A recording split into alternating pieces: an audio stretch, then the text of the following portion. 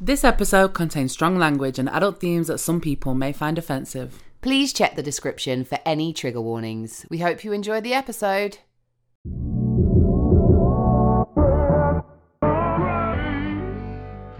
Hi guys, welcome to another episode of The Things I Wish My Mum Had Told Me, the podcast. With me, your host, Emma Samson Hill. And me, Clara Hermit. Woo! Woo! That was real upbeat from me, wasn't it? It was like, hi guys!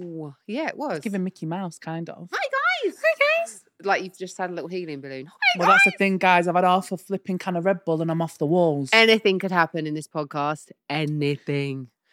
Oh, God, I hope it doesn't, no. PSA to all of our lovely listeners, now is the time, whilst you're listening, to go and like the podcast. Please leave us a review because it really helps us and it helps the podcast get shared to a new audience. 100%. And if they're watching on YouTube, then you should subscribe to the YouTube channel. Give us a little comment down below. Chat with us in the comments. give us a like, you know? A like, subscribe, share. All of that. We're out here. You already know all these things and it's free. It's free to do that, to support us. We're not asking you to pay us. We're just asking you to support us in the ways you can so that the podcast spreads and grows to a broader audience. So and we can all enjoy keep making together. it as well. And then hopefully we can do a little live event. We really want to do a live event, guys. Yeah. So comment and let us know if you want a live event. Don't forget, if you're not following us on Instagram and TikTok, it's Mum Told Me Pod. Yeah, Mum. And you can go there, you can DM us, say, yes, I want a live event. Let us know the things that you'd like us to do, the topics you'd like us to discuss. Yeah. And we got you, homie, which is what we're doing today, aren't we? Exactly. Today we're basically going to do like a girl talk episode. So it's going to be like a little hodgepodge mix-match of things that you guys want us to touch on, but that we felt like there was no place for it to have a full episode. So we're going to like do a girl talk and mix them all up today and do a little topics of each. Yeah, so we thought rather than just doing dilemmas, we'd ask you the things that you want us to talk about, and we're going to talk about them. Give our opinions on them. Yeah. So we have quite a few, and so that's why you need to follow us on the Instagram, because we'll be doing all the stories over there where you can put your input in, babes. Yeah, you put your input in, we could be talking about the thing you want us to talk about. Exactly. And you never know. We could have the right piece of advice that for you need. Right, so should we kick things off? Let's do this. Let's start it off, girl. Okay, so... yeah. Let's start off with this one. Okay. And this one is the effects of friends with benefits. Woo! This is a big one. Friends with benefits. I'm going to talk about my experience of friends with benefits, and then you can talk about yours. Yeah. I find that friends with benefits for me has been notoriously difficult because I get emotionally attached to people. And I think when I have sex with people, I feel particularly vulnerable. And it makes me, and I think there's a like a hormone release or something when you have sex as well that does make you like connect to people. But you know, everyone's completely different, and I think that there's just something with me where also it triggers something in me around abandonment. And we've talked about attachment styles, and I have anxious attachment, and so I'm not like secure in that sense. And I've done a lot of work on that, and it's getting so much better. But it used to just make me completely lose. And I hadn't even established if I really liked this person or if I'd want more with them. But I would go into this. But I have had a couple of successful friends with benefits scenarios. If you listen to the podcast before, I should always have put in a caveat that even though, you know, there's been the last, I think, 3 years, I've kind of had 14 months periods of no sex until I've gone on holiday. Yeah. And then I've had holiday flings because I find it easier when I'm on holiday to have casual sex with someone and not attached to them. So that's one way that I feel like I can successfully have friends with benefits, but it's not ongoing. And the other, I think there's been probably 2 times in my life where there's been a person who I've had a friends with benefits situation with. And that's because I know them enough, whether they were a friend first or there was one guy that I'd kind of had a thing with in my early 20s and then he came back into my life when I was in my late 30s. So I knew him enough, I knew enough about him to know it would never work with him as a relationship. But the sex wasn't mind-blowing, but the sex was good, and it was good enough for me to be like, this is cool, because I never ever, I didn't have any more feelings for him. There wasn't anything unknown or unexplored. So it felt very safe. Yeah. I feel like sometimes you're in those periods of your life where it's like, I just want to have sex. Yeah. And that's what I want, but I want to do it in a way where I feel respected and safe and all of them things. And sometimes you're in a place where it's like, no, I don't want that at all. I've had a lot of friends with benefits because I think, to be honest, it started off with, obviously I had my first boyfriend who I lost my virginity to. Then the next person that I dated after that, my second person I ever slept with, like after we had sex for the first time, he like turned to me in bed and was like, "So what are we? Are we friends with benefits?"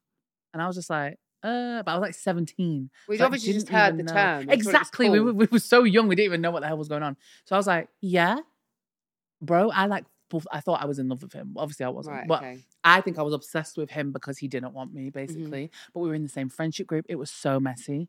But long story short, that didn't work for me at all because I had really strong feelings for him. Yeah. And mainly I had really strong feelings for him because he didn't want me and I was trying to prove myself, and it was tugging on all of my insecurities of like not being good enough and this, that and the other. But then as I got older, I ended up having quite a few friends with benefits situations. I feel like when I was younger, I did it a lot though, to a point where it didn't actually benefit me at all. I wasn't putting myself first. I wasn't thinking, what do I want out of a romantic or sexual relationship? I was just doing it because it was like, oh, they want to fuck me and they don't want to commit to me. So now we're friends with benefits. But I remember you've spoken about this before, and at that time it was a lot of you doing it for validation, doing it, I guess, to kind of feel beautiful, feel wanted, etc. And you've spoken about the fact that actually it didn't do that. It would leave you feeling really empty, and then it's kind of like on to the next one, which I too have experienced as well. And I don't think that you can really call that a friends with benefits situation, because to me, a friends with benefits situation is that you're actually like, you like each other. Like there should be some kind of basis of a friendship there, no? And then you're just having sex, but both of you have reached a kind of like space where you don't want any more than that.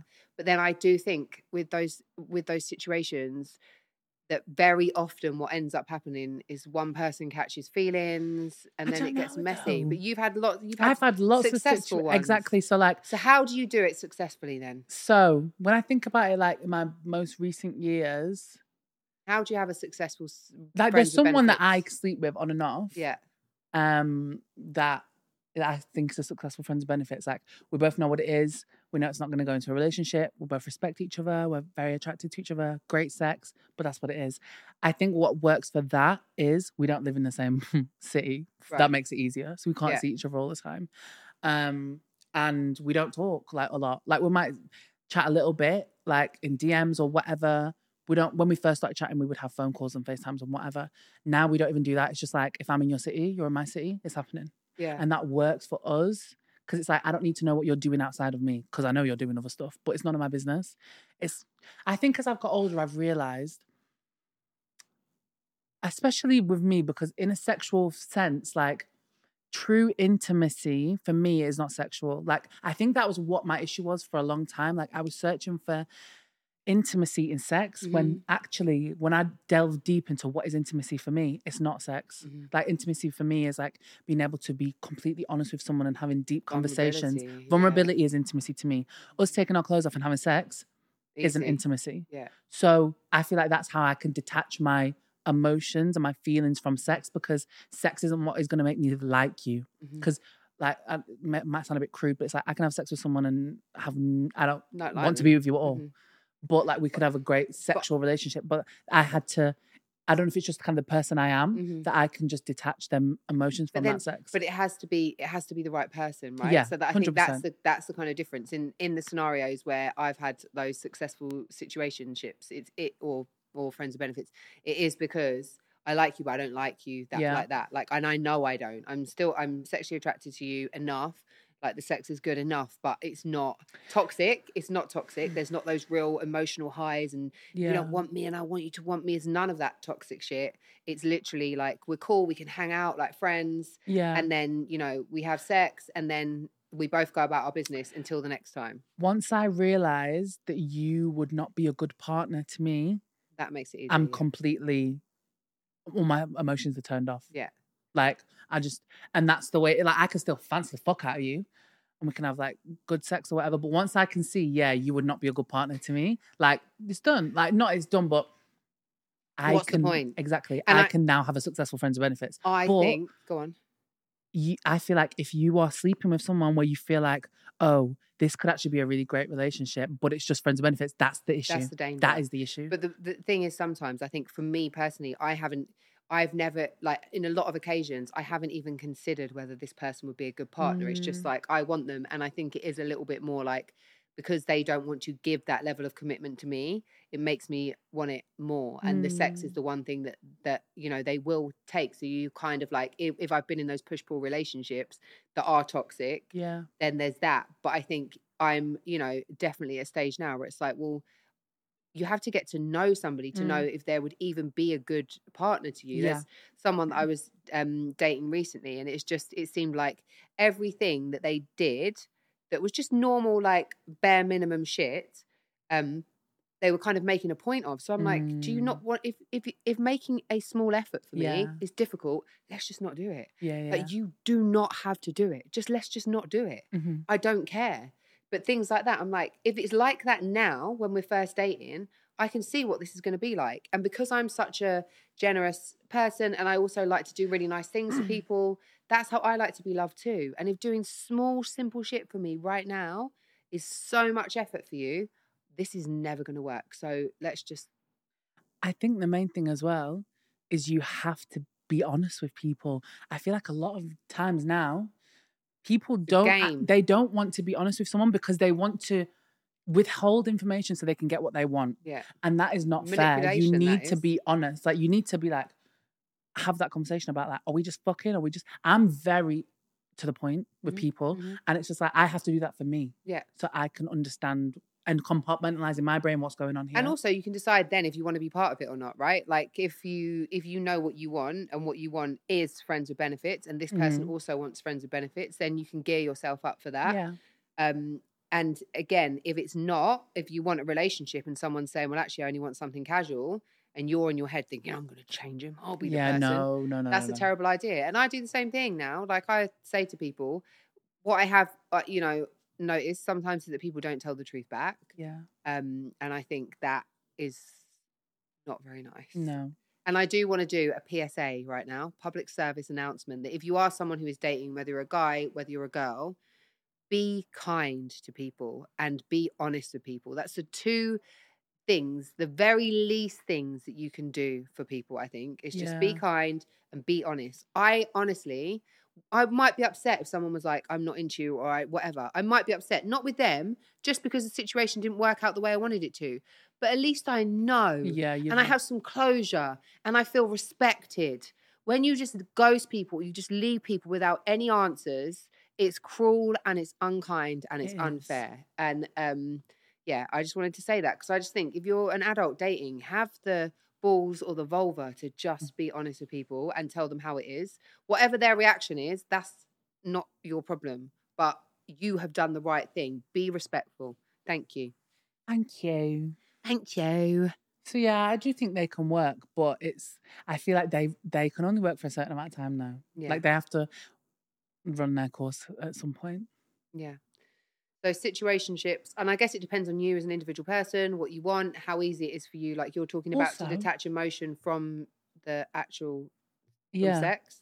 Also, just because you're casual with someone, you still have to respect each other. Like, I hate this whole thing of like, oh, we're casual, so I can just do whatever and violate. No, like, there has to be a level of respect and honesty and communication. You don't void all of that just because you're not committed to each other. But I wouldn't want to have sex with someone that I couldn't have an honest conversation with. But I feel like a lot of people end up in sleeping with someone who actually doesn't respect them, and that's not what you want, because then that's just not going to be enjoyable. Because you can't be vulnerable. Yeah, exactly. And you're right. And you can't be confident and open as you would want to be.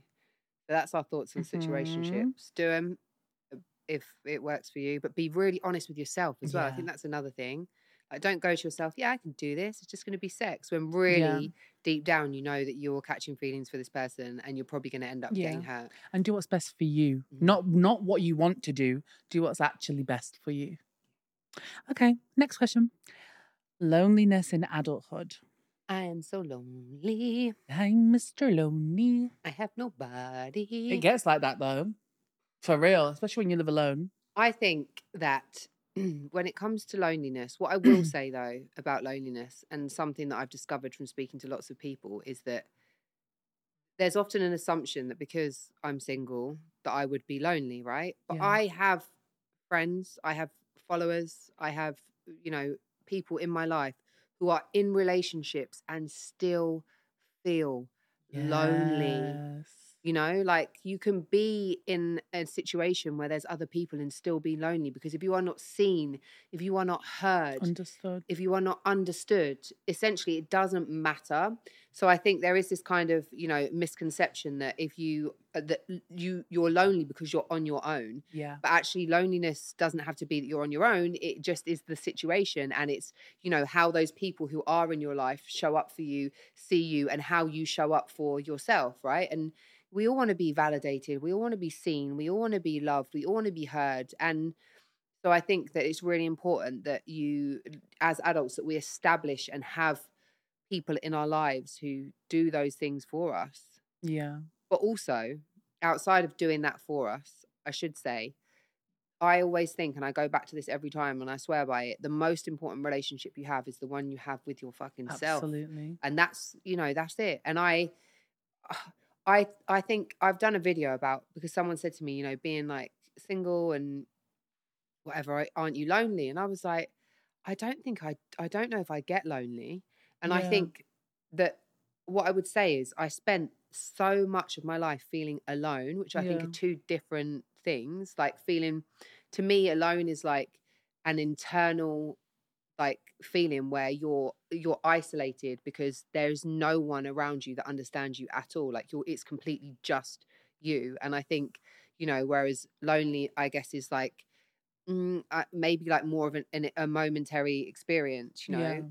But because I think after my mum died and I was just left to my own devices, like I felt so alone. None of my school friends could understand what it was like to be, you know, to have lost a parent. They were still in their, you know, happy 9-year-olds running around the playground, and I would just stand there and I'm like, it's just, there's no one gets this. No one gets it. And I honestly, around that time, the most healing thing for me probably was horses. It sounds mental. Aww. But I had like a pony, and I would just go and be with them because they're, you know, you don't need to exchange words. They always love you. They're very responsive to like emotion and stuff as well. And that was like really healing for me. And I think animals do have like, you know, special powers, if you will. Powers. Yeah.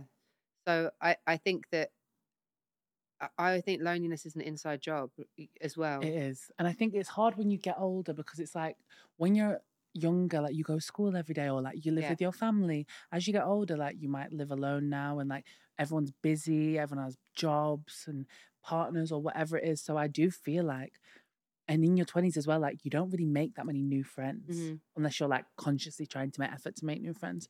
So it is one of them things where you can feel like, oh my God, like I'm alone. And I think I've lived alone now for 6 months. By the time this pod comes out, my friend will have actually moved in. My friend's moving in for a few months, which is nice. I feel actually ready for that. Yeah. There's not many times where I sit and think, oh my God, I'm so lonely. But I think it shows up for me in different ways. So as well, because I work from home, I'm not like going out to a job and sitting in an office with loads of people. Because I'm quite an independent person anyway. I really like my own company. Me too. So if I was going out to an office and like seeing people, when I come home at night, I'd love that. Yeah. But like I think because I can work from home a lot, sometimes I could be at home for like 2-3 days on the trot and not see anyone. And that can feel really strange, especially if you live alone. Because it's like no one's coming here, it's just me. Yeah. But it doesn't make me feel lonely. I think it just shows up in a way where it's like things feel mundane. Everything feels the same. It feels like Groundhog Day. Every day's the same. I quite like those times. You know, I think because like sometimes my life can be really busy and like full on, and I'm surrounded by a lot of people. I also like, you know, when I'm kind of like in my own little space and it's peaceful and it's quiet and there's like no one else kind of in that space. And I'm living with my friend at the moment, and it's the first time that I've lived with somebody for,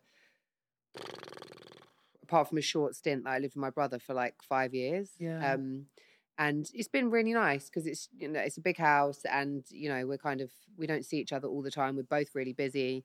But it's, you know, it's nice to like go and do stuff together occasionally or like have a chat with someone. But I also, sometimes I just want to go in my room, shut the door and just be by myself. I love my own company. But this is the thing as well, what I realized. When you like live with someone or when you constantly have people around you, it's distraction. Yeah. When you live alone or you are alone a lot of the time, you actually have time to look inwards and look at the aspects of your life that are maybe problems, things that you need to fix, things you need to work on. When there's constant distractions, you don't actually have to face up to anything that's going on inside of you. Yeah. And so that's why I feel like being alone can be really hard. but it's actually really beneficial. But that's not necessarily lonely, I guess, is it? Like when you feel like that, because I've got a friend of mine, and it's exactly that. And I've had a client like that, a coaching client as well, who when I first started working with her, could not sit with the no TV, no phone, nothing, like not even for a minute. Couldn't do it. Could not sit still with herself. I also have a friend who's like that, who is constantly doing stuff out with people. Like she lives on her own, but she's never ever ever alone. And you know, I kind of spoke to her and said it's really healthy for you to be able to, you know, chill out. How do you relax?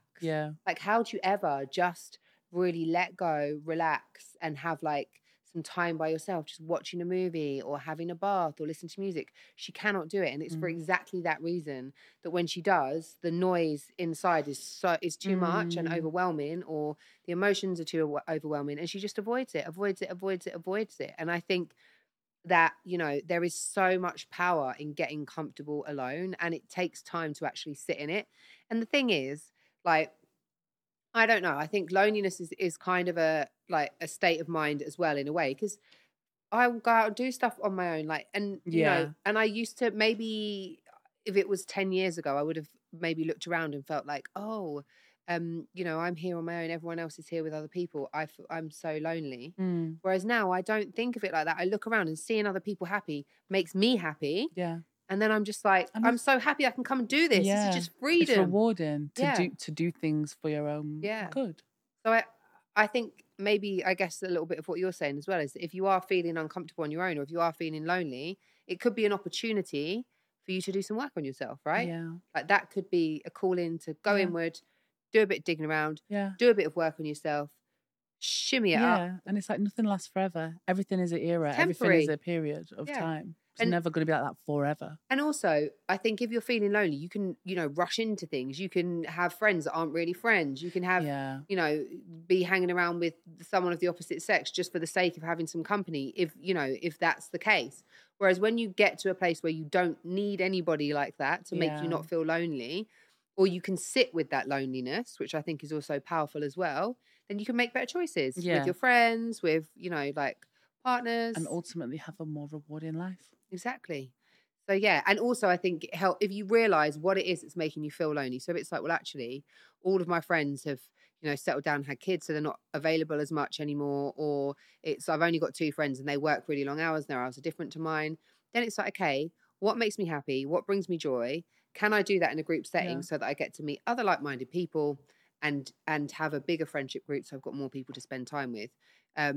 Your current situation, like you just said, Emma, is not going to be a situation the whole time. You can do something about it. This is like a branch off that. Someone had said, finding joy in your own company and spending time alone, which we've touched on. I think you just have to do it, and you have to address, like Emma said. You have to be uncomfortable. Like finding joy in your own company will be, like being alone and like going out alone or doing things alone will be uncomfortable at Start first. off with, Of course it is. But the thing is about being uncomfortable, I think as I've got older and I've experienced more things like that, as I've got older, I'm like, this is actually, the uncomfortability is actually really exciting. It's where because it's going to happens. make me change and be a better person and a person that knows more. Well, that's where growth happens, isn't it? And if you're self-aware and you go into those situations, what I mean by self-aware is if you can become aware of what you're thinking and believing that's making you feel uncomfortable in those situations, then you can find out where you need to work. Because it might be, for example, that when you're on your own, you know, it might be that it triggers a belief like no one will ever love me, right? Like, so the reason you're feeling uncomfortable isn't because you're on your own. It's because you're experiencing the belief no one will ever love me. And if you realize that, then you can go to that belief and you can work on it, you can question it, you can journal around it. And once you dispel that, then you're in the same situation, but you're experiencing something completely different. Finding out your triggers is actually the cheat code of life, because you start realizing nothing is ever actually about what you're upset or angry about in that moment. It's because something happened 5 years ago with this, that, and the other, and because you feel this way about yourself, and that's why you behave like that. But you won't realize those triggers unless you put yourself in triggering situations. And it's exactly what you're saying. If you're constantly looking for distractions, you're not going to be in the triggering situations to know what you need to do the work on in the first place. So get out there and do it. Bob's your uncle, Fanny's your aunt. Okay, I've had another one. Go on. You might not be able to touch on this that much, but it says, fat liberation, but at the same time wanting to lose weight, how to healthily address this. And I tell you what, this is rife within like the plus size community, especially online.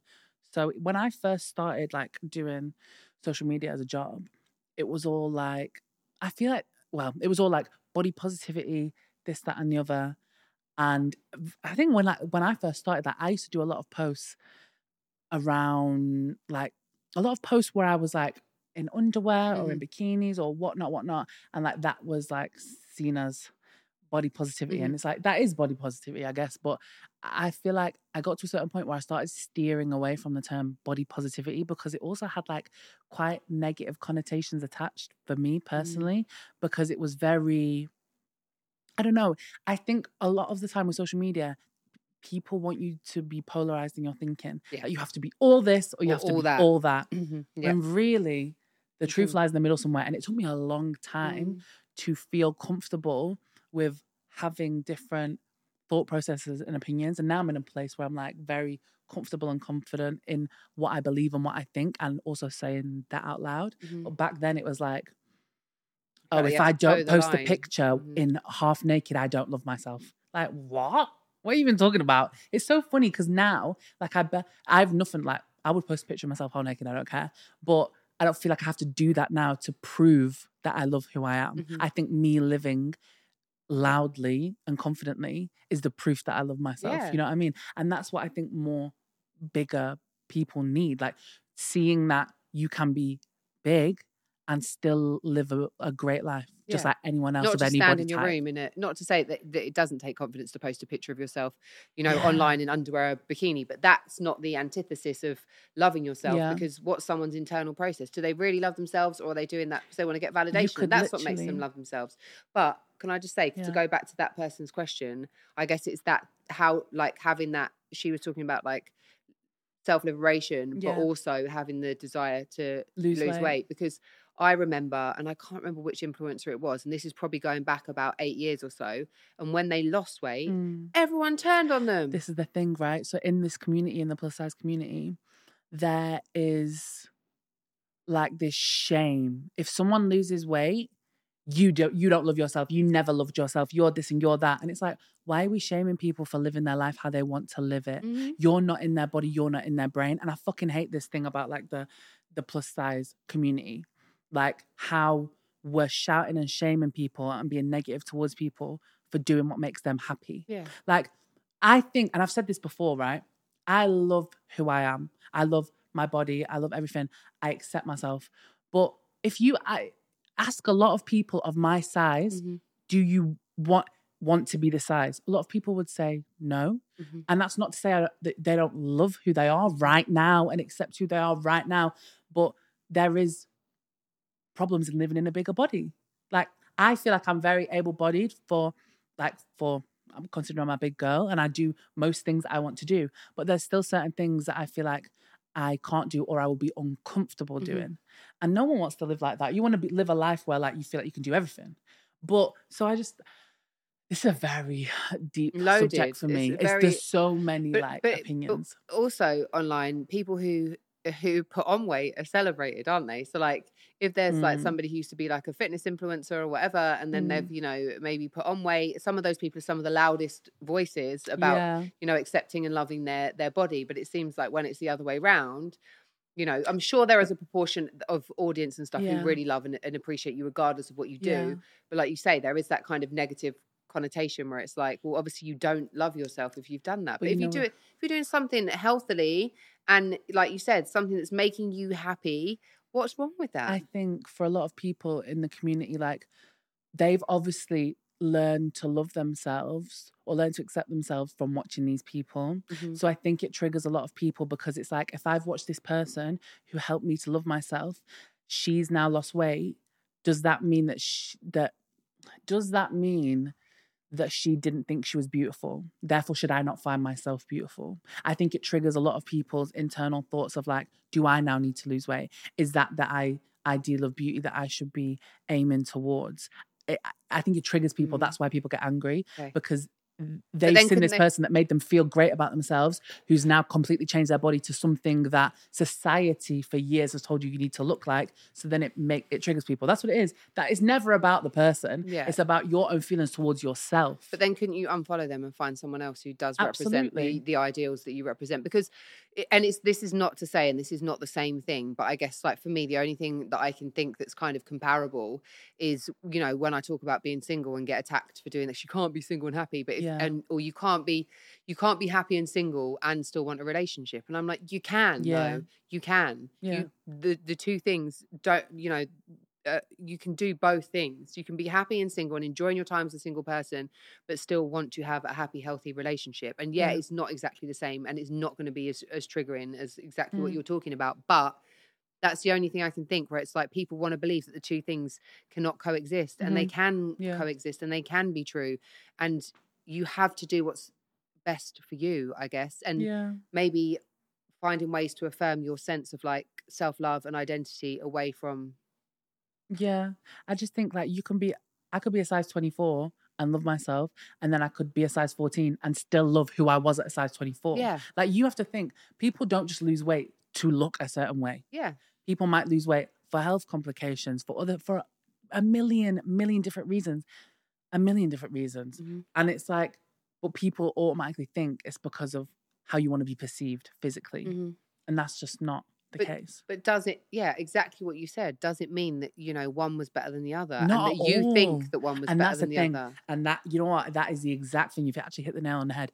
Because growing up, society tells you have to be thin and this, that, and the other to be beautiful and accepted. And it's like, that's because you've got that point of view in your head ingrained from society. It's not your fault. It's just what you've seen around you. So you automatically see one thing as bad and one thing as good. Yeah. But it's now that you've now started to believe that the bad thing is actually good, and then they've changed, and that's triggered you. Yeah. Because now you think, oh, am I bad now? Because I'm still big. I totally get it. It brings in lots of self-doubt and, and then it's like that person that affirmed to you and reflected you no longer reflects you anymore. That's the thing. And so again, are they saying that your reflection should match their reflection if you want to feel good, and right? Sorry.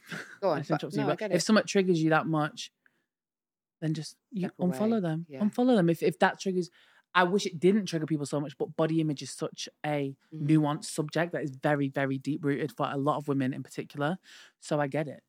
Like, but there's no need to be giving hate to people. Like, come on. It's not that deep. And the thing is, like, you don't know. No one will ever be able to articulate the exact reason why they did something. And also, no one's going to please everyone. But it's, again, like, I don't understand the situation. But again, it's like, for me now, I made a pact to myself that I wanted to be like the fittest I've ever been at 40. And as we know on this podcast we're talking about, things didn't go to plan, but that's still my plan, right? So I'm now like in the gym and I'm, doing this and that.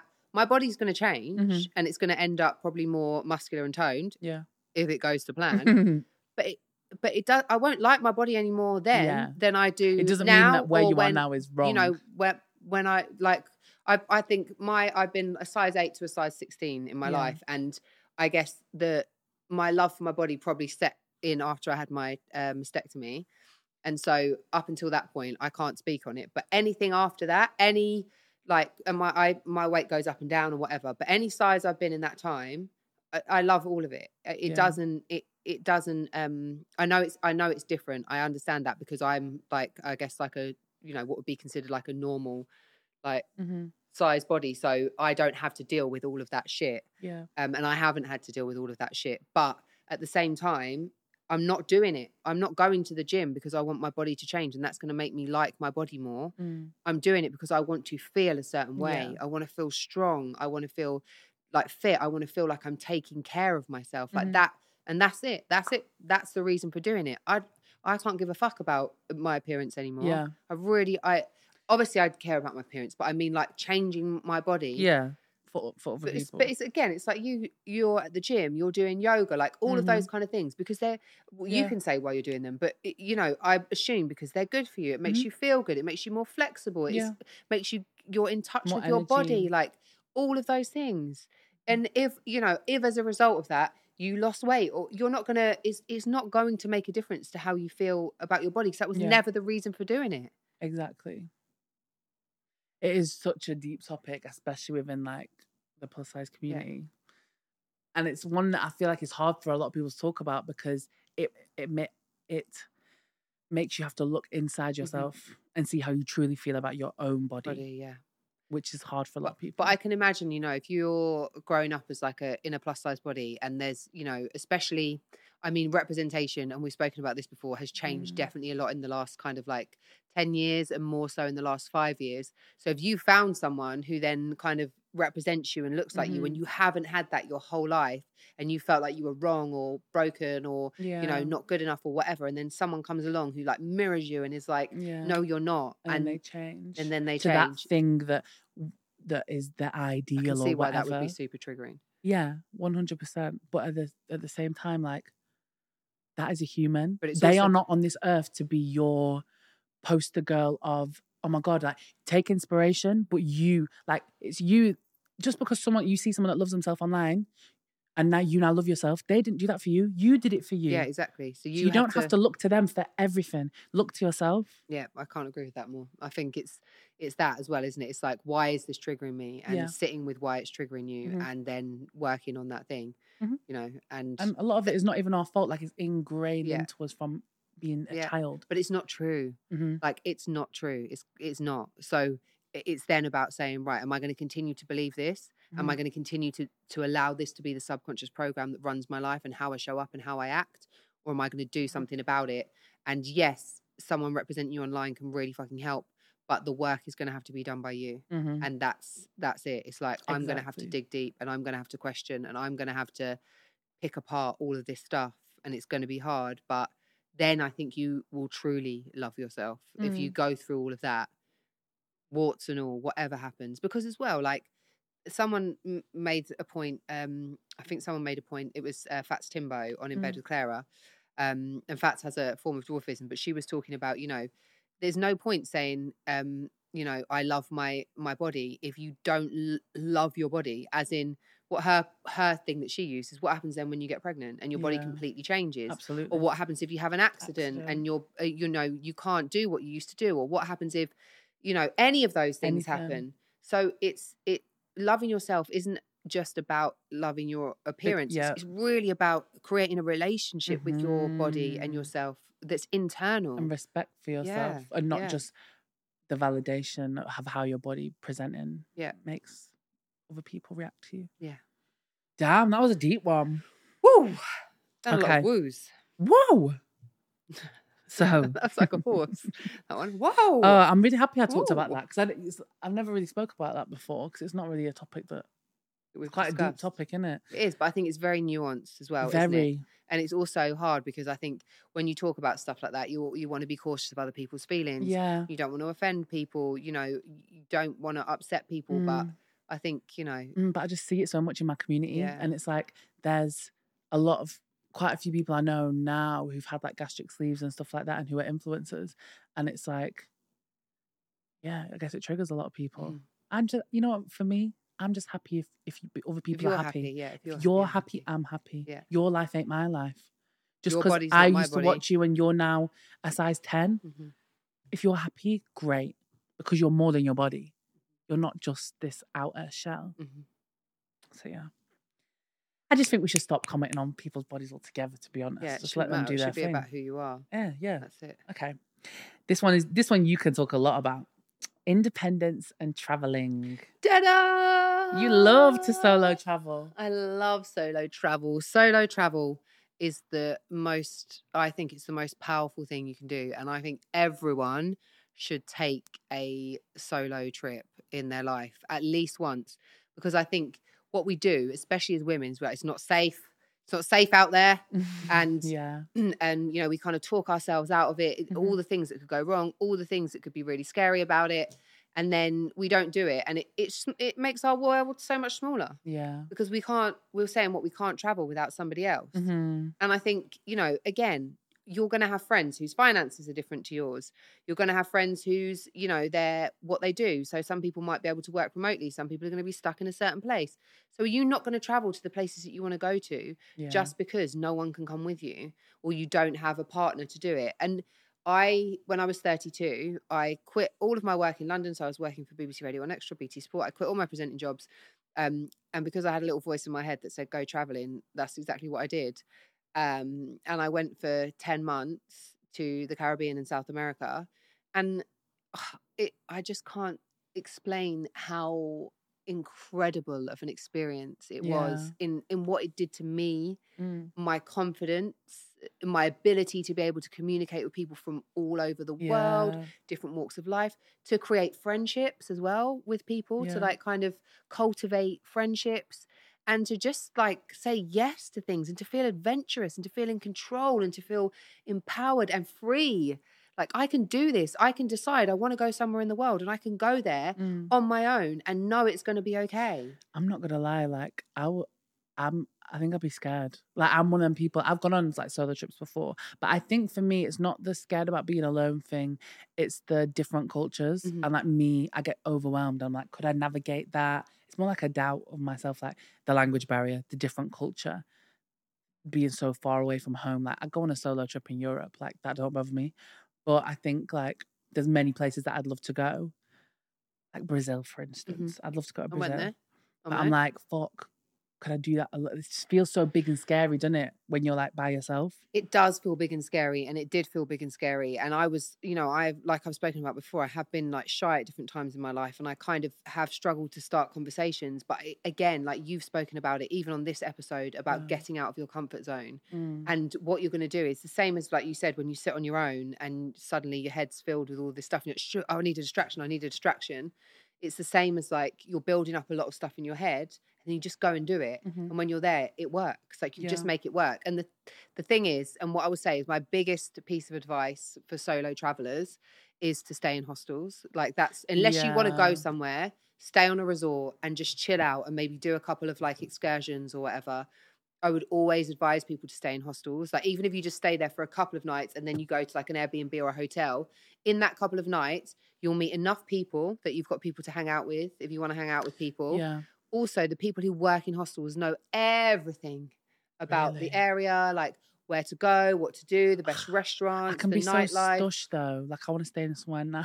I hear you. I've never stayed in a hostel in my life. Nor had I until I was 32. Really? I'd never done it before. I never wanted to travel with a backpack. It never even crossed my mind until this little voice in my head was like, go traveling. And I was like, no, I don't want to do that. With a big fat backpack? Yeah. Did you go with the backpack? Oh my God, yes. I had a backpack and a front pack because I vlogged it. So I took a camera and everything with me and I had to carry all of that around. So and it was really heavy, my backpack as well. I had so many things in there. And I went to, so I was in St. Vincent and then Trinidad, and then I went to Brazil, Argentina, Peru, Bolivia, Ecuador, Panama, Colombia. And I did bus trips, like overnight bus trips on my own. And I think we look out at the world, and especially at the moment, it's in such a mess. And we just think, that it's all negative, but there are so many good, nice people. And I do think that traveling on my own has shown me that. This year I went to Mexico and Costa Rica on my own because I really wanted to go to Costa Rica. And you can choose places like Costa Rica where there's lots of nature to see, so there's lots of excursions and things to do. You plan your kind of route before you go. That makes you feel more comfortable. And I only had a certain amount of time there, so I had to really be strict with my route. I kind of knew what excursions I was going to do. I booked places to stay, and there I didn't stay in hostels there. And because there's so much to do. So like every day I had another trip to do. And then the last part of my holiday, I went to like a beach town and checked into like a really nice hotel and I was staying there. And I met some people from Atlanta, ADL, baby. Funny. So I ended up making friends with them. One of them has since been to visit me in London, Thomas, who you met. Yeah. So I met them there and ended up going out with them. Oh, that's amazing. It's really about trips. Like when I went to Florence last summer with my friend, I went with my friend, but we went on a wine trip and we made so many friends. Like I feel like being on trips, and as well, Americans are. It's always the Americans and They're the so Australians. friendly. The Americans and the Australians Good old will Aussies. always talk to you. Yeah, they love it. Always. And I think you just have to be willing to put yourself out there. I told you that story before about when I was traveling and I went into the room I'm sure I've told it on the podcast before. And I just said to the Australian girls, I'm coming with you. Yeah. So, like just stuff like that. You just throw yourself out there and it will Everyone's be okay. there for this, especially if you're in a hostel, everyone's there for the same reason. Yeah. They're all traveling. Yeah. And the thing is, when you come back, your sense of independence, your sense of kind of like freedom. Because once you've done it once, you can do it again. Yeah. All of that, it just changes. Honestly, it changes your life. I think like seeing different cultures and different countries and the beauty of life will give you a real lust for life. Yeah. I think especially like living in the same country and just not really seeing much of the world, you just get a bit like, oh, everything's the same. You just get used to what your life is like, not knowing that other people's lives are so different. But if I'd been on that trip, the 10-month trip that I did with a friend, it would have been such a different experience. Yeah. And I wouldn't have there were times where I felt uncomfortable. There were times where I was way pushed out of my comfort zone. There were times where, there was 2 or 3 days and I didn't speak to anyone. And, I'm like, am I ever going to make any more friends or whatever? But I just went out and did stuff and I got on with it. And, I did the best I could. And I noticed with me, like sometimes I'm really hard on myself. So I'll be like, am I doing enough? Have I done enough excursions? Am I just not doing it because I'm scared? Or, and kind of like start psychoanalyzing myself. But all of that was part of it. All of it was part of the journey. I did some incredible stuff. I did a 32-hour bus journey in Brazil. Wow. And yeah, next to a toothless Brazilian man. That was nice. A toothless Brazilian 32 man. hours. But again, like I felt really safe. I never felt like threatened or unsafe. I don't speak Portuguese. I speak a tiny bit of Spanish, and I had the best time. How do you feel? Because I think that's a worry for a lot of girls. I'm not a person that feels unsafe, really. Like I think probably 'cause I'm a bit delusional. I'm probably because like I just don't ever feel that sense of like being. I do sometimes, but like with travel, I don't. Yeah. So how would you say to women, like to make them? What would you say to women to help them feel safe, like going solo traveling? Well, I think it's the same as what you do to feel safe here. Essentially, I think what I learned. So on the trip that I was on, nothing like bad happened to me. I don't have any negative experiences, or even times where I felt a little bit scared or anything. I'm really searching my brain, and there wasn't any. However, my friends did get their passport and stuff stolen. But what happened is they got to the hostel and they had like all this, like their bag with their important bits in. And and they were told, like, if you're in, it was in Buenos Aires in Argentina, like they'll tell you what areas, just don't go there unless you're going on like a guided tour or you're doing whatever. Don't just walk into that area because you don't know where you are, just the same as if you're in any other city. And that's what they did. They got off the bus at the wrong stop. Someone saw them and just stole their bag because it's money, isn't it? So your wits about you. Yeah, but you can literally go. You get on a coach, you get on a bus. Sometimes they just drop you off at the hostel you're staying in or the hotel or whatever. Go there, speak to them. They will tell you like where to stay. I remember when I was in Buenos Aires, I was walking around the city on my own, but in the part of the city that I knew I'd been told that I was okay to walk around in. So I think it's about that. I wouldn't stay out really super late on my own. But I had made groups of friends and we went to different things like trips and clubs and whatever else. And I would use Ubers to get myself like home. I know there are unfortunately some horror stories about Ubers, but I do think at least there's some way of tracking the person because you've got a record on your phone. Yeah. And I'm not going to go walking around the streets crazy late at night. I'm not going to have loads of like bling shit on me. And I just think it's the same kind of thing. Like if you feel uncomfortable, speak to somebody. But in all honesty, when I was traveling, most of the crime that happened to people was phones getting stolen, passports getting stolen, bags getting stolen, where they've put them down at a bus station and gone to get a drink, or turned their back for a minute and someone's whipped their whole bag. Just like keeping your wits about you in a city. Yeah, in England. not violent crime. And obviously there's going to be or sexually violent crime. There's obviously going to be cases of that. But I think for the majority of people, and we're talking hundreds of thousands of people who go traveling every year, you're fine. Yeah. And so I think it's really about kind of rationalizing that and maybe starting off with some small trips first,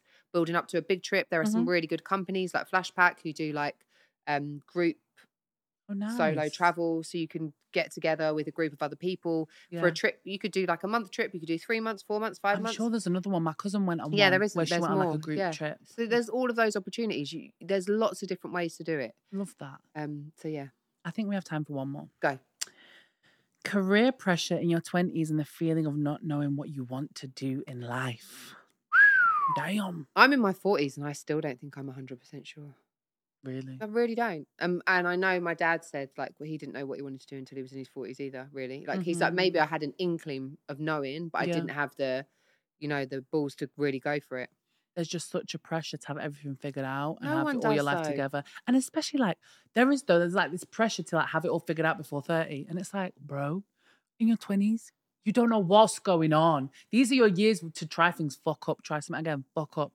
Do you know what I mean? Like, there doesn't have to be a time frame on when to get things all together. No, but also long gone are the days where someone has, a career, unless you're a doctor or a lawyer or whatever, that you get into when you're, early 20s and you stay in for the rest of your life and you can't move or change because that's the only thing you can do. Like, that's not it. We grow, we change, we want different things. Yeah. Maybe we feel and start to feel more aligned with our purpose or realize what it is, and we want to do something aligned with that. So we're going to keep changing. And the biggest, I think, misconception is that people have their shit together. No one's got their fucking shit together. It's a load of tosh. They might, a load of tosh. You might have your shit together and feel like, yeah, I've really got this. Yeah, I've really got it all sorted out. My life's going really great. And then something will just go. Life is full of surprises. And it's okay to start again. It's okay to fail. I'm kind of doing that again now. Yeah. My BBC job's coming to an end. And yes, I've got like a reasonable following on socials and I get some brand stuff, but it's not my full-time job. It never has been. And I've never treated it as such. Yeah. And now I'm looking at it. It feels like a massive mountain of like paperwork. That's what it feels like, even though there's no paperwork involved. And I don't know where to start. And I feel so overwhelmed and confused by it all. I'm just like, I don't even know what I'm supposed to do. I don't know how to do it. And I don't know what I'm supposed to do. So that's currently how I feel. But I know that I'll get through it because I felt like that before about other stuff. So yeah, I don't think it ends in your, I'm sorry to break it to you, but I don't think it ends in your 20s. And who knows, like obviously I've been doing content creation as a full-time job. I'm 27. In 10 years, God knows what I'll be doing. I might not be doing this. And that's a scary thought, but at the same time, it's okay. Yeah. Because that is life. And we're meant to evolve and change go with the flow and this, that, and the other. Yeah. And I've been thinking recently about going back to uni. That's so good. And I think, again, it's just like the only thing that's stopping me is it's so fucking expensive. Yeah. It's so expensive. So that's the only thing that's kind of like standing in my way at the moment. But I think I never wanted to do that when I was younger. I wouldn't have known what to choose or what to do, or even in my 20s, I was just kind of, I went with the flow. I went with what was put in front of me, which was presenting. I know that sounds weird, and it took a weird series of circumstances for that to be the case, but it was the case. And I was like, well, if this is here, I'll just do this then. Yeah. And I love it, and it's really helped me overcome like shyness and stuff. And I think that's part of what I'm supposed to do. Yeah. But I don't think it's all of it. And I what I will say is I think that in this scenario, and it's about giving yourself grace, and that is something that I've had to do, because I'm like going to myself, what's the answer? Like, you need to know now what is the answer, because you're talking about being your 20s and there's this pressure, to get everything done by the time you're 30. I'm 40 and I'm like, I'm not in the financial situation that I want to be. I don't have, everything set up in the way that I want it set up. So I'm like, you need the answers now, because if you don't have the answers, you can't do this and that. I don't have them. It's the uncomfortability of not knowing though. And that's the anxiety, isn't it? Like the feeling of like, I actually don't know. And that's it makes you feel like you have no control. That's the thing. People want to feel in control of their life.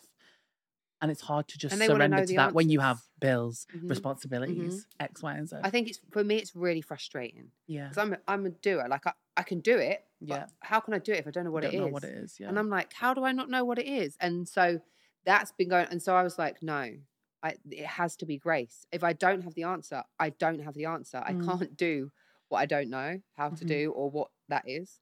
So I just think, you really, really, really have to understand that I think we're taught that life is about us getting a job, getting a mortgage, having a family, doing this, doing that, all by a certain age. And then, yes, life is complete. But actually, I really don't think that is the purpose of our lives. I think we come here to learn and grow. And it's all of these bumps in the road. It's the journey. And people say it's all the time, whether it's athletes or successful business people, it's always the journey, the ups and downs, never the destination. Because once they get to the destination, they're like, oh. Exactly. You know. You feel like, what the hell do I do now? Yeah. Like you feel unfulfilled. It's the experience. Like I haven't ticked any of them. I haven't ticked all of the tick boxes, for someone my age, according to what society says I should have done. But who the fuck says what you should and shouldn't? Exactly. Should look like. But I feel really accomplished, and I feel, even though I'm in a bit of a sticky spot at the moment, I've been in a sticky spot before. I know it's going to be okay. I'll work it out. So I'm not, I'm learning to give myself grace. And the hardest thing I'm having to learn is patience, because I'm so impatient. I'm the same, and I'm getting better as I get older.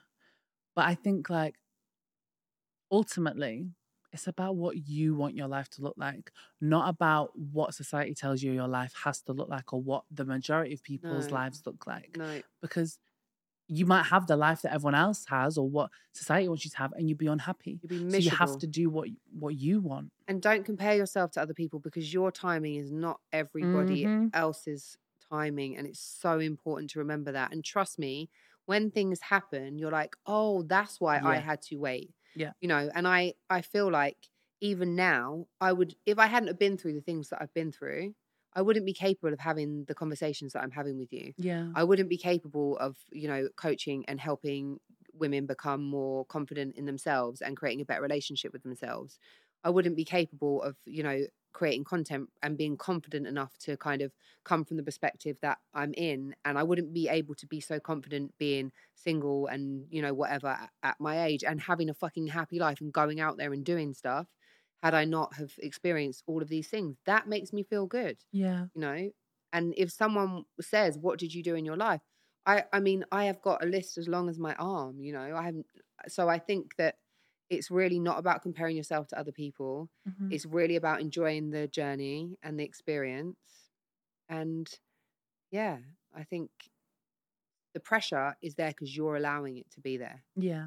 It's an imagined I think pressure. As well, not everyone is spiritual or stuff like that, but I just think if you are a person that believes that life will unfold exactly how it's meant to unfold for you, that can bring a sense of ease. But I know not everyone thinks like that. Yeah, but I don't know if maybe it's because you call it spirituality, but I think I just think that the only way that I've ever found to look at life and this world that we live on, there is so much positivity, but there is so much negativity. And I feel like it would be hard for one to exist without the other, because how would you know what one is without the other? But that is why I can only assume that we have those experiences, because then it's an opportunity for us to grow and learn. Like, that's it. No matter how basic that sounds, how triggering that might be for some people, what is the other option? What else can you do with a shit scenario? When a horrible thing happens to you, what else can you do other than learn and grow from it and find a way to allow it to make you a better person? That's it. That's all I got. I don't know otherwise. Yeah. Otherwise it's all purposeless, and that doesn't make sense to me. So that's the way I choose to look at it. Yeah. Woo! Yay! Girl talk. Girly talks. Yeah. That was a good little girl talk. I enjoyed that was real good. Yeah. Do you have anything for me, darling? Do you know what it is? What? Are you gonna do the thing? My what? Sassy secrets. No, that's not how I do it. I've been doing it differently for the past few episodes. Go on. But what I used to do was the sassy secrets. Didn't you used to sing it? No, I didn't. I did the sa. You saucy did the singing. Secrets. Shh. No, wait. Yeah, no. So wait. Yeah, stop. This is our new one. Yeah. Are you ready? Okay, go. So I go, saucy secrets. Saucy secrets. Shh. Okay. So I fucking love that. We asked people about their wildest holiday sex stories. Damn. Well, damn, your craziest Tell us sex what was stories. it? It was tell us your craziest holiday sex story. Do you want to go first? Have you got any? You know I've got one. You want to ask my own one? I want to know your craziest holiday my sex story. craziest holiday sex story. Oh my god! Because you'd be having a lot of holiday sex. Well, yeah, apparently. I do, but it's not really crazy. I need to think. There must be one that's a bit crazy. No, you might have to. I don't know. I think mine are all like. Okay, I've got one for you. Pretty not that crazy. Here she goes. Oh, I've never told this story before. Woo! I've never told this story before. I must have been. I was fresh out of uni. Wait. Fresh out of uni. So I was like, I think I just turned 21. Went on holiday with my two best friends. So we took what we did right when our last student loan installment dropped. The day the student loan dropped, we went to TUI on the high street and we took that £1,500 of our student loan and we bought a holiday for when we graduated. Well, that's a big holiday. I know it was. We went to Jamaica for like 10 days. All inclusive? Yes. Yes, you Jamaica, did. Montego Bay, all inclusive 10 days. Right? So we, yeah. Looking back, like all that was like inclusive. my first like big holiday, girls' holiday, and that was very expensive. But was it 1,500? I can't remember. No, there was fine. 3 of us and we're all in one room. Anyway, it was expensive and we took our student loan and bought it. So, and then we flew out. So we graduated on I think it must have been like a Thursday. Yeah. Flew out on the Monday. Yeah. So, went to Jamaica. Great time. I think my first time in the Caribbean. Loved it. My friend who I went with had been like a few times before. She knew like the crack. So I think she'd even stayed in this hotel before. So we like went there. Jamaica's like the most beautiful place I've ever been in my life. So beautiful.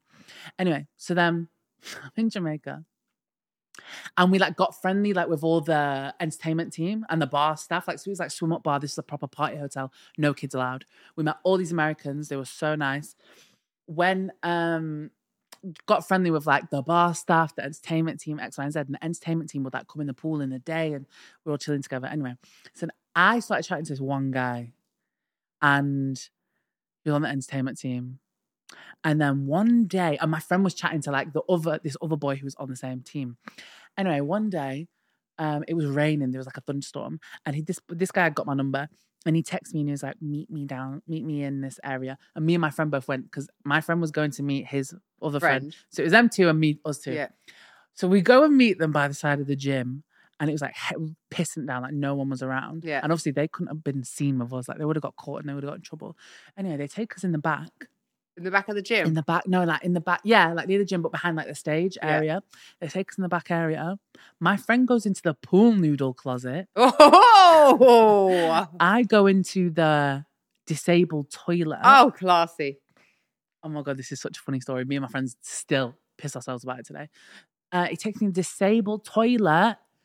Gets in the toilet, locks the door. I'm nervous as fuck now because I'm thinking, what the hell's going to happen? He looks me dead in the eyes and goes, I'm even going to do his accent because I need to do it for dramatic effect. Looks me dead in the eyes and goes, turn around, let me give you a back shot.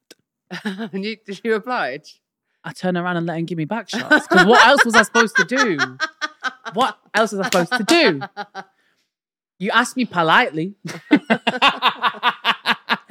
No, so yeah, that was wild. Turn around, let me give you back shots. Yeah. Romantic as always. I feel like, I don't know if I've had any like encounters where there wasn't like any kind of preamble, you know? Yeah, that was very wild. Like we hadn't even kissed. No. And you're telling me to turn around, let me give you back shots. Yeah, I don't know if I've had that. I mean, I've had like a few holiday flings. I mean, more recently, I've had quite a few. And some of them have been really great, but they weren't like dramatic. It's like I met someone, like hung out with them for a bit, or I knew them through friends. If it's a place that I've gone where I've got friends, and then like things have happened, those kind of things. Naughty. But I don't think. I'm just trying to think if there's one where I was like, I don't even know who that person was. You know, like that kind of thing. And I'm like racking my brain, and I'm not sure if there was or if there has been. But, I'm quite old. So. I'm not going to lie to you. I'm going to tell you a secret right now. I probably shouldn't say it. I had sex at DLT Malta this year. Did you? I did. Damn! She got it. Which I was hold on a second. Who didn't have sex at yeah, DLT Malta this year? I went there thinking I'm not doing nothing. And then started chatting to this boy on the first night. I was just like, whatever. But he was a friend of a friend. Like, my friend knew him and went to college with him. So he was like, he'd been pre-vetted. So I was like, okay. He was chatting to me one night and I was not on chatting to no one. I was like, whatever.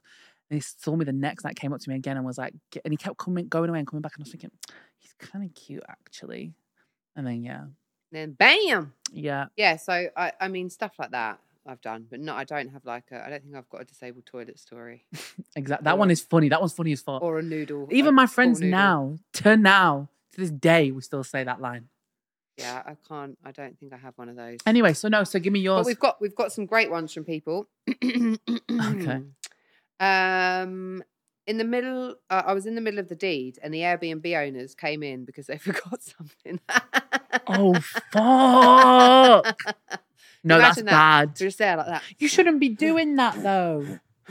Wait. To be honest, how had you just got in the house and started fucking straight away? Because how have they Because if it's gone past a few hours of when you've checked in, they shouldn't be coming in the house, or they should be at least letting you know. Also, maybe, there's a lot of Airbnbs, they put cameras in. Maybe they saw it and thought, oh, I want a bit of that. I could join in here. Exactly. I know. Meow. Yeah, I would be really pissed off if that happened to me. I'd be fuming. They didn't knock, ring the doorbell, they just walked in. Oh, sorry. But then what are they going to say? It's my house. No, but they're just, when it's just like, oh, sorry, no, you... Oh, sorry. Didn't mean to walk in on you two fucking. Sorry, I had no idea. I didn't have a secret camera. Mind if I join in? I wasn't outside with the cup to the door. Listening.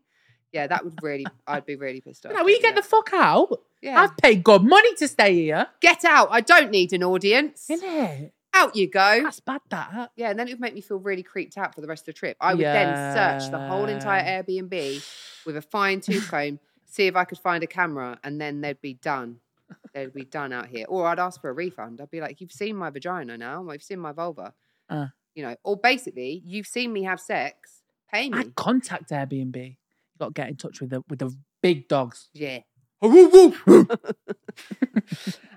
Someone said, Mum and her boyfriend wanted an early night, and I was bored and fucked the Cypriot lifeguard in my room.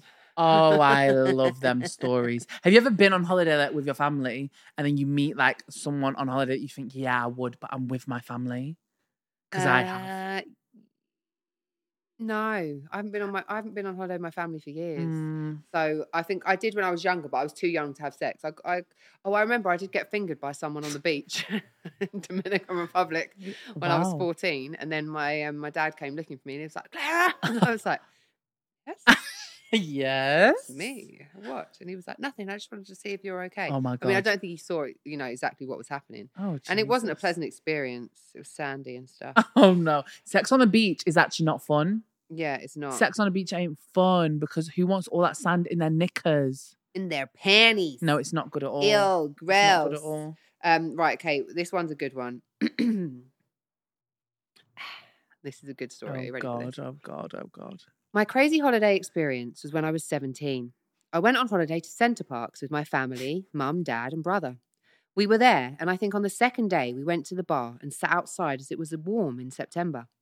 There were these two guys around 19 with their families sitting outside. We all get chatting, as you do, and they decided to bring out the shots for me and my family. My parents and my bro didn't do theirs, but I didn't want to be rude, so I necked down all four in quick succession. How old is she? She was 17. How every great story starts. Yeah. Both the boys gave me their Facebooks, and I was messaging both of them. The following day, I met them at the bar on my own. Ooh. They brought me drinks, and it was obvious they wanted something. Oh, no. I stayed out until around 11 with them, and they said they'd walk me back to the lodge where me and my family were staying. I didn't get dropped off, though. Dun, dun, dun. They had me one by one against the wall. Piss off. And I knew I had to be quiet not to wake anyone up. My parents still don't know this ever happened. Wait, outside or inside? Outside. Outside the lodge? Yes. They had her one by one, against the wall. taking turns. No, one went and then the other one went.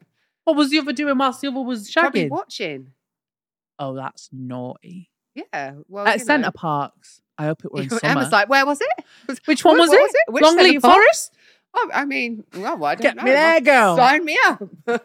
No, that's very mad. That's mad. But also, she enjoyed it, so I why love not? that for her. I love that for her as well, Parks. I've never been Centre Parks, But at 17 as well. That's an experience. A brave choice to make. Right, we've got some more. Ready for this one? 2019, Turkey.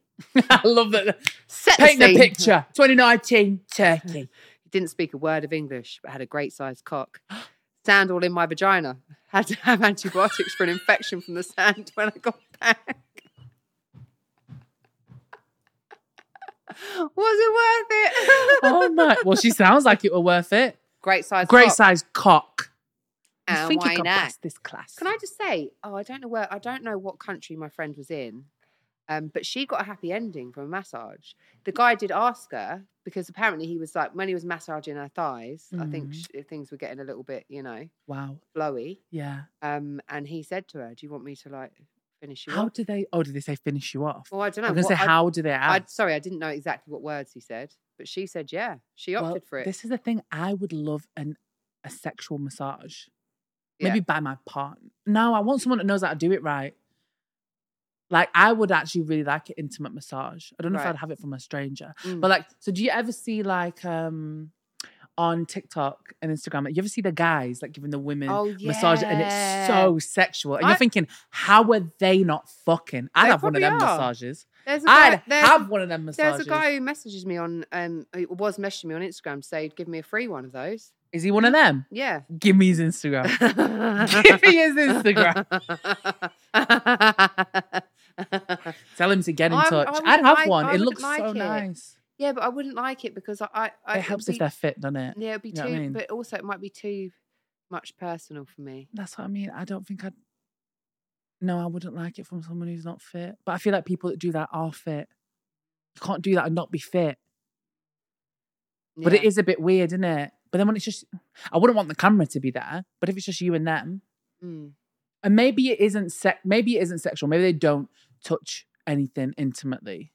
But you're both going to be really turned on by doing that. It looks good. I want it. Was shagging on the balcony, and the next minute the hotel security was knocking on the door. Oh, piss off! Knock, knock, knock, knock. Have you shagged on a balcony before? Hello. Hello. Stop shagging on our balcony. This is a family-run hotel. People can see you. We can hear you. Oh my God. Put your dick away. I saw.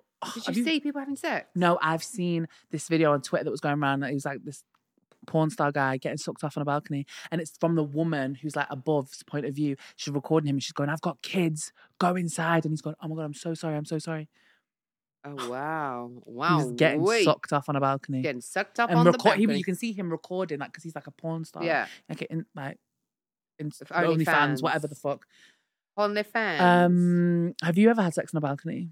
I don't think I have. Everyone that comes to my house, because I have a balcony at my house, they go, "Have you fucked on the balcony?" I said, "No." I don't think I have. I feel like because the tram and the train runs right outside my house. It doesn't make me feel good, the idea of being caught or other people watching me have sex. I'm not into it. Which I know for some people they like, but for me, I do not like that. So that's not going to be my thing. There's this other story that I wanted to read you that was a really good story that someone sent us, and I feel like I have to find it and I have to read it to you because I know you're gonna like that. Yeah, baby. Okay, here it goes. She's put Saucy Secret. Damn. The title is Saucy Secret. Saucy Secret. I met an Italian guy on Tinder that used to be in and out of my country, so we'd hook up for dinner and sex. I love this voice you're putting on, by the way. Yeah, it's good, isn't it? That's BBC voice right there. Yeah. This carried on for a few months, and then one day he told me about his favourite blankie. Okay. I got nervous about where this was headed. My suspicions were correct. He gave me a bit of info to test me. Next was the fact that he sucked a pacifier to relax. Oh, okay. Okay. Then he liked drinking milk from a baby bottle. And of course, it went all the way to diaper wearing. I continued seeing him for a while because I was so curious to see where it all went. Fair enough. But then one day he said he'd like to shit the diaper and have me clean it up.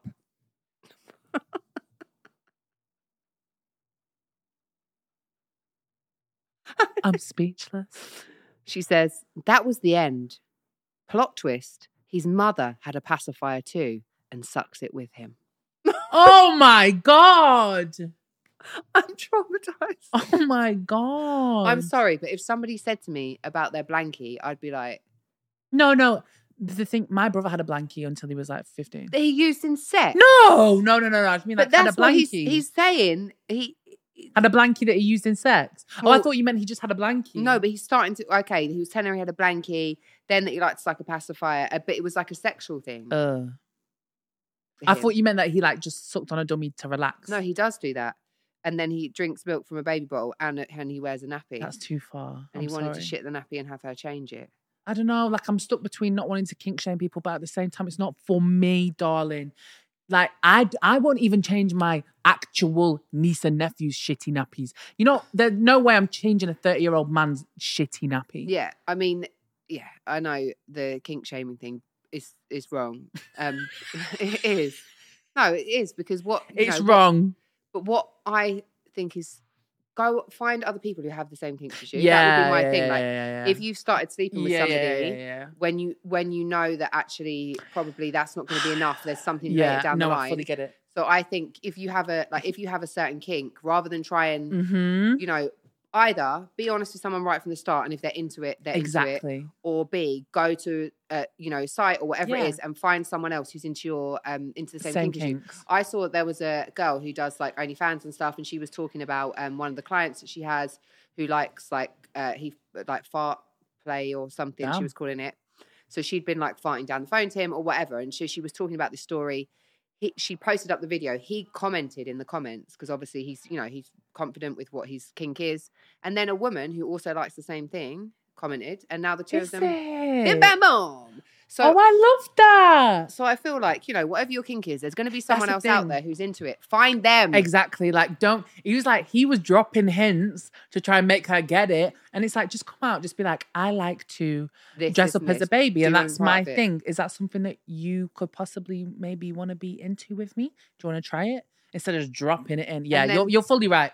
So we're not shaming you because you like to be a baby. We're shaming you for just not being honest from the start, I think. And that's the thing. You've got to find someone who's into what you're into. And even when I was like 23 and I was dating this guy who was 43, which probably is a bit weird now when I think about it, but he told me about like that he liked to give golden showers, like piss on people and in their hair and like face. And he was like, it would just be in your mouth and your face. And I was like, no. Oh, he was trying to convince you to do it? No, he wasn't trying to convince me. He was telling me that's what he liked and he wanted me to do it. Yeah. Okay. But I was just like, I'm sorry, that's not going to be, I wouldn't, I'm not saying that it's not for other people. That makes me feel a bit icky, especially knowing you were 23. I know that it doesn't now, but like, at the time it was like a power play thing. But again, I was just like, no, that's not a turn on for me at all, and I don't want to do it. But he did kind of tell me quite near to the start, so that I knew what it was, and then I get to choose whether or not I want to be part of that. I don't think I've encountered anyone with like real specific kinks. I don't think I have. Like ones that are like out of, I guess, societal norms. Yeah. But there you go. That's just the way it is. Yeah. Because like feet is like really normal now. Feet's really normal. I get my toes sucked all the time. Me too. Put it in my mouth. My motherfucking mouth. Love it. Is that the end? That's the end. Is that the end, darling? That's it, yeah.